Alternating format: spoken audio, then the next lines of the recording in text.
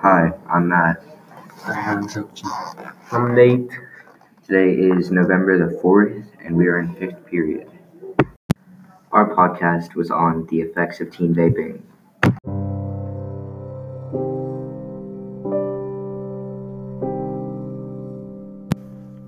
A Juul has as much nicotine as a pack of cigarettes. Nicotine addiction can cause people to use other drugs. The government knows they're bad and are trying to keep them away from teens. Juul companies claim that they aren't targeting teens, but not many people believe that. Most teens don't realize that e-cigs are as addictive as tobacco cigarettes.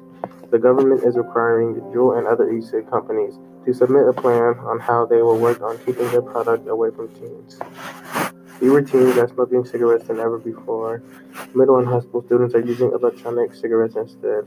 E-cigs are better flavored and have vapor chemicals. Recent studies show that one-third of seniors use e-cigs. Teens don't see e-cigs as hazardous. E-cigs are believed to be safer than tobacco. Scientists know very little about the risks that come with e-cigs. Health officials are keeping regulations on the devices in order to keep teens safe. Scientists are still learning about the health effects of e-cigs, but they know enough to try and prevent people from using them. I got this story from the article Is Juul Flowing Games by Joe Bubar. It was published by Junior Scholastic/Current Events on December 10th, 2018, and from Gale in Context and Opposing Views.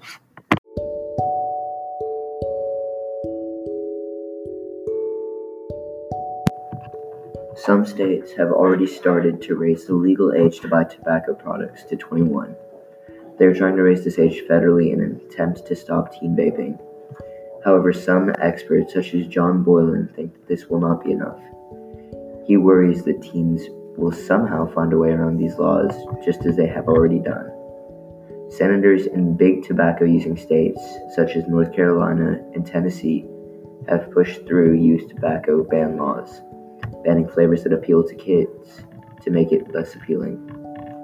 In general, the FDA have put limits on how much you can sell, trying to bar teen users, and have also put an age verification on every distributor's website.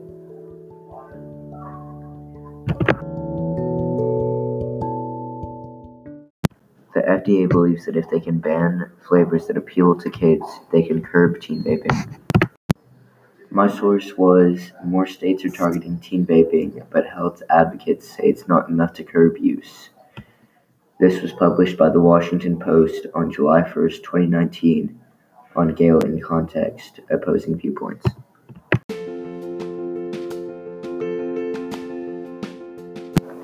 A national business reporter handled an reports that teen vaping is an epidemic and that many states are making policies to restrict teen vaping, but it is not enough to curb use. Many high school and middle school students vape, so it is clear that vaping is a growing problem. Several states started to make policies to restrict teen vaping by raising the minimum age to 21. However, it is hard to solve this problem because many students started using e-cigarettes with attractive flavors like chocolate and fruit. E-cigarettes are addictive, so it would be hard to quit vaping once teenagers are exposed to e-cigarettes. So the government and science have partnerships to research long-term effects and health problems. Then it makes a compelling argument to help the reader realize that many students smoke e-cigarettes and what the government is doing to restricting vaping. She used data from the Centers for Disease Control and Prevention to support her argument that many teenagers are smoking e-cigarettes.